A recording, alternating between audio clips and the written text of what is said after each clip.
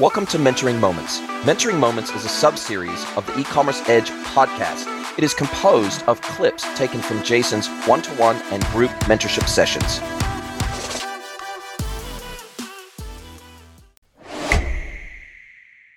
Hello, everybody. I'm here again with Stephen Jones, and we're on one of our one-to-one mentorship session calls today. And he brought up a couple of very good sort of questions, talking points that I think would be super valuable to a broader audience. And Stephen, you talked about the fact that you've just taken on a new hire within the business, and we talked a little bit about how can we set up the people that we work with and the people that we're responsible for.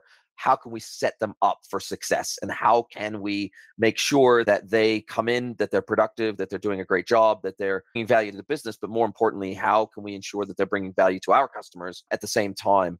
So I felt like that was a really good topic of conversation to kick us off. Yeah, for sure. Yeah, I think so. This is my first hire that I've made at any organization, actually. But I'd say like mid-level, 5, 6, 7 years experience in marketing, digital marketing and stuff. There's, in terms of the skill set, like she's competent, doesn't need any education from me in that regard. It's just getting her set up for success within the org and making sure that she's getting what she needs out of me. I'm conscious she's good at taking the initiative, and it doesn't need very hands-on management. But because of that, like, I don't know how to make sure I'm helping, not to make sure I'm being a useful manager for her. If she doesn't come to me and ask me for it, how do I make sure that she's One of the things that you set this up really nicely. And I think that one of the things that I said or would have said is that people don't really want to come to work to be managed. They want to be led. Yeah. And there's a big difference between the two. And I think that a good leader, what constitutes a good leader, at least when I've been working for other people now, I don't work for other people now, but I work for my clients, obviously. When I've worked for really amazing bosses, the thing that has set apart an amazing boss from a very average or poor boss is more how they lead, not the specific things that they do.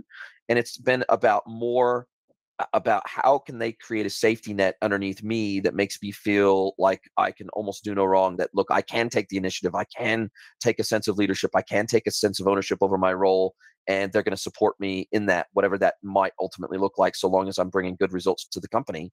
And then two, I think the other thing that I mentioned that I think is useful is these people that work with us and for us and even ourselves in these companies, we're not going to be there forever. People don't stay in businesses forever. They stay 2-3 years max, and then they jump onto the next thing because they need the next challenge. Maybe they need the next move up in their career ladder. They need the next title, whatever it is they need. So the reality is people just aren't staying in businesses that long nowadays, 2 to 5 years max, and then they're on to the next thing. And so we have to think about that right from the word go, that they are not going to be with us forever. Also, we have to think of where they're at in their career life cycle and also in their personal life cycle. What is it that they are looking to get out of this role? Is it that they're looking to grow their pay packet as fast as they can? Is it that they're looking to grow their job title as fast as they can and advance in the business as fast as they can? Is it that they're looking to learn much as they can in the shortest period of time possible to help grow their skill stacking for their future? What is it? Is it that they want a ton of free time because they're involved in sports, or they need more free time for their family? Or do they not have kids, and so therefore they don't need free time, but they're willing to work 18 hours a day as long as they can learn? What is it that they are looking to get out of the role for them? Selfishly speaking, what is it that if they looked forward 2 to 3 years before they leave the business, what is it that they would like to achieve in that time for them? And if we can help them achieve that whilst also bringing value to the business, then that's what we call a win-win. And so for us as leaders, it's our job to care enough and show enough empathy for them to figure out what the hell is it that they want out of this role? What is it that they're looking to get out of the role? And to create an environment where they feel safe enough to be honest with us with the answer, as opposed to telling us what we want to hear. And I think that's the key thing, right? And it's sometimes as much about finding out what they don't want to do in the role as what they do want to do in the role. So if they come in and they go, as part of this role, I really do not want to be doing this thing because I've been doing it for 5 years and I'm bored of it. I don't want to do this thing as part of my role, but I'd rather do this other thing. Then I think if we can accommodate that whilst also achieving our goals as a business, then why wouldn't we want to create that environment? Yeah, I think that's a really good. I think what I know, for example, is why she left her previous role. And I know what she was looking for out of this job and what drove her to leave former roles, where she felt like she wasn't being fulfilled enough or challenged enough, or what element of her skill sets was she just bored of using, and what new skills did she want to acquire, and what drove her to to this role. So I guess, yeah, that makes sense. Yeah, I think the knowing what she doesn't want to do is going to be the most useful bit of that. I think, yeah, sheltering and protecting her from the stuff that other people are going to want to do and that she's bored of. And that's why she's left her other jobs. Didn't come here to do that. So yeah, making sure that she's able to do what's in her job description, not like all the other stuff. Yeah, But, not being a dog's body for everybody else. Exactly that. And the other thing I think that you brought up that was super useful is that you were talking about how you as a vendor can grow agency partnerships, can grow demand both on their behalf via those agency partnerships, and what might that look like, and what kind of benefits can you guys bring to the table for an agency partnership that would create a strong partnership and ultimately is going to drive in the medium to long term more business for you as a vendor. And I mentioned that what I've seen work the best, and I've been in this game for a very long time working with lots of different vendors across lots of different categories of software.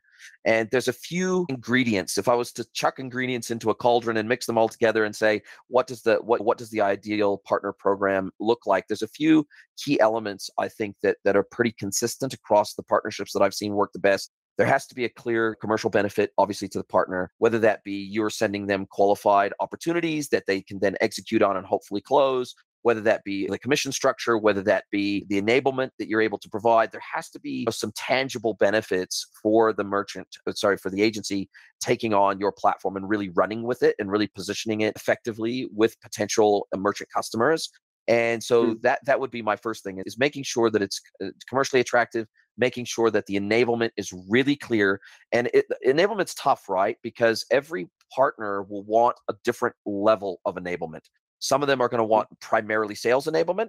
Some of them are going to want primarily technical enablement. And some of them are going to want partner opportunities, meaning partner activities, creating opportunities in the market for you guys to co-market together. And that might be lunch and learns. That might be dinners, and I spoke a little bit about that before, which is I've seen merchant dinners, and I've seen two different types of merchant dinners. One where the vendor comes along and spoils the party because it comes off as pretty much a constant pitch all night long, and one where the vendor doesn't come along. And the ones where the vendor doesn't come along, ultimately, funnily enough, end up in better results for the vendor than if they do come along. Although they wouldn't think that, it always ends up better when the vendor doesn't come along. Sure, maybe you have whoever's hosting the party, and it's usually the agency, for example, that's hosting the party on behalf of the vendor or vendors that are sponsoring. And maybe they'll give a two-minute stand-up at the beginning of the evening saying, hey, thanks very much for XYZ vendor for sponsoring our night together. They've enabled us to spend this evening together and have a nice meal together. But where I see great success is if a couple of the vendors' existing customers are also at the dinner, then the peer-to-peer conversation takes over. And after people have had their bellies full and they've had a couple of glasses of wine and they're loose lipped, and then they're able to peer-to-peer in a way that actually adds value for each of them. Because oftentimes these merchants, they don't get a chance to go and share with each other what's working, what isn't working. Hey, how would you tackle this? Hey, do you use this piece of software? Does it work good for you? What are its shortfalls? What is it great at? What was it like onboarding with them? What was it like being onboarded by an agency, for example, if it's an agency onboarding? What does in some cases, if it's an enterprise class piece of software, they want to necessarily even know how much it's going to cost. So, hey, how much did it cost for you to take this into the business, and how much of your ongoing costs or subscription costs? There's just so many valuable conversations that happen peer-to-peer that if you can just simply create the environment where those merchants can have those discussions, then oftentimes that's going to result in great business for you. It doesn't have to be a hard sell, because in today's world, merchants don't buy based on hard sell. They will ask their peers. If they're looking at onboarding a piece of software into their business, they'll jump on the DMs in LinkedIn, or they'll jump on a Slack channel that they're a part of, or they'll email their mates that they know are running that software, and they'll say, hey, is the software good? Is it working well for you? Was the onboarding time what they said it was? All those questions. Are you getting good ROI from it? What kind of resources do we need internally to get the best out of this software? Do we even need internal resources, or is this all going to be white glove by the vendor and it's plug and play? These are the kinds of questions that merchants don't ask vendors. They ask their peers. And so if you can just simply create the environment for those peers to have those conversations, you are going to be in the mix by definition. And so this is the type of thing where I think vendors go so wrong, even down to gating content and everything else. For fuck's sake, your brand and your logo and everything else is on the content anyway. It's on the PDF. It's on whatever. Why the fuck are you gating the content? You should be out there looking to educate and entertain, not hard sell, not gate sell, just looking to create quote unquote leads for your sales team Yeah. to try to go and close. It's completely the wrong mindset. And I'm not saying your company has that mindset. I'm not saying that at all, because I don't know. No, it's true. It's true. Like the content lead structure. That's definitely how I viewed events previously, just as a revenue channel. But I think one of the things we talked about earlier was how it can be difficult for a company like ours. We're not a post IPO. We're not a massive like public tech company. We're like Series A. We're still pretty small, handful of customers, handful of employees. We don't have a mailing list of 1 million people. We don't have, so it's hard we don't have the reach of a huge tech company. So generating reciprocity for our partners isn't easy. Like, people pay our service partners for their expertise and for their feedback and their advice and guidance. They pay us for the software that we provide. Even though there's an element of professional services with our company specifically, but I think speaking as a tech vendor in general, people don't pay us for our advice. So we're never going to be able to generate the same number of leads for our partners as our partners can generate for us in a straight mutual lead referral one. That doesn't exist. So the way that we can give back to them is generally through our marketing and our reach and our budget. But I think that should probably be the mindset that I use to approach events, from listening to you, less of just a straight revenue channel, straight get leads, which are essentially no warmer than a content lead, no warmer than someone that, like you said, gated content. Someone's downloaded an ebook and given you their email. Are they really any warmer than a cold lead? Maybe not. So yeah, I think you're spot on that I should maybe just be viewing events as a way to generate reciprocity for our partners, putting an agency as the expert in the room and someone that has the backing of a software company that says, hey, these guys know what they're talking about. Here's a bunch of cash to run a dinner, or like we trust them enough. And then I think from what I've seen, that causes a funny thing to happen. Whenever you like ask a customer to do a presentation at an event or something, they're huge. They become your biggest advocates. Like they pitch you more than you would. I would never be pitchy like in a presentation about the company that I'm working for. I do the opposite because I don't want to come across pitchy.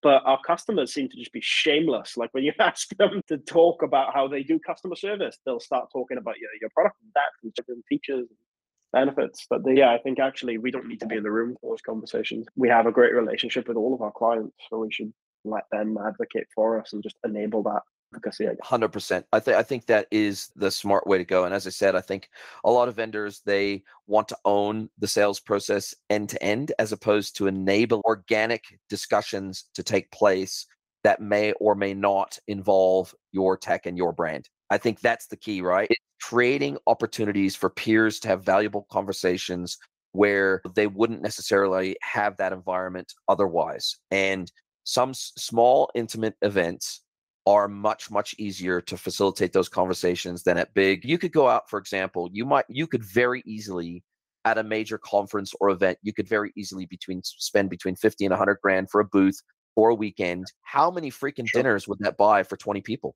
How many dinners would that buy for 20, 15, 20 people, an intimate conversation where the people that attend are going to get a hell of a lot more value out of it than walking up to you and having a conversation at your booth and just being able to call that a MQL, right? You've got a marketing qualified lead, but at the end of the day, what rate are those going to close at with sales? No, you've got to look at that. You got to look at the value that's going to bring.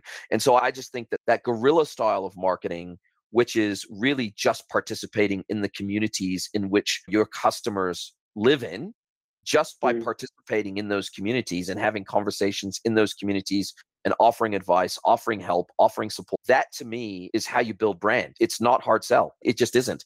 And where I see hard sell going on is where I see failure. I see brands failing at hard selling, and it's getting worse for hard sellers than better. So I see the brands that are living their mantra. They are living their brands. They are having conversations in the places where their prospective customers and buyers live and have conversations. It is being part of the community as opposed to selling to that community. I think that's the key. And you brought up a very good point with Sam Mendelsohn on his W6 community. Yeah. They don't allow vendors to pitch. The way in which they have got their vendor list put together for their merchant community is the merchants telling Sam, hey, we use this technology. You guys should reach out to them and see if we can get a deal for the W6 community through that vendor. The vendors don't come to them. They go to the vendors. And I think this is an example of how communities work now. You've got, I forget how many thousands of merchants he's got in his community now. I think it's a couple thousand or whatever it is. They have a conversation in their community. It's merchants only. They are talking and discussing in the community about technology that's working in their companies. then those get dumped into a massive spreadsheet of, say, 200 vendors that are good, that do things well and are working for those merchants, and those merchants are willing to effectively back those technologies and recommend those technologies to their peers.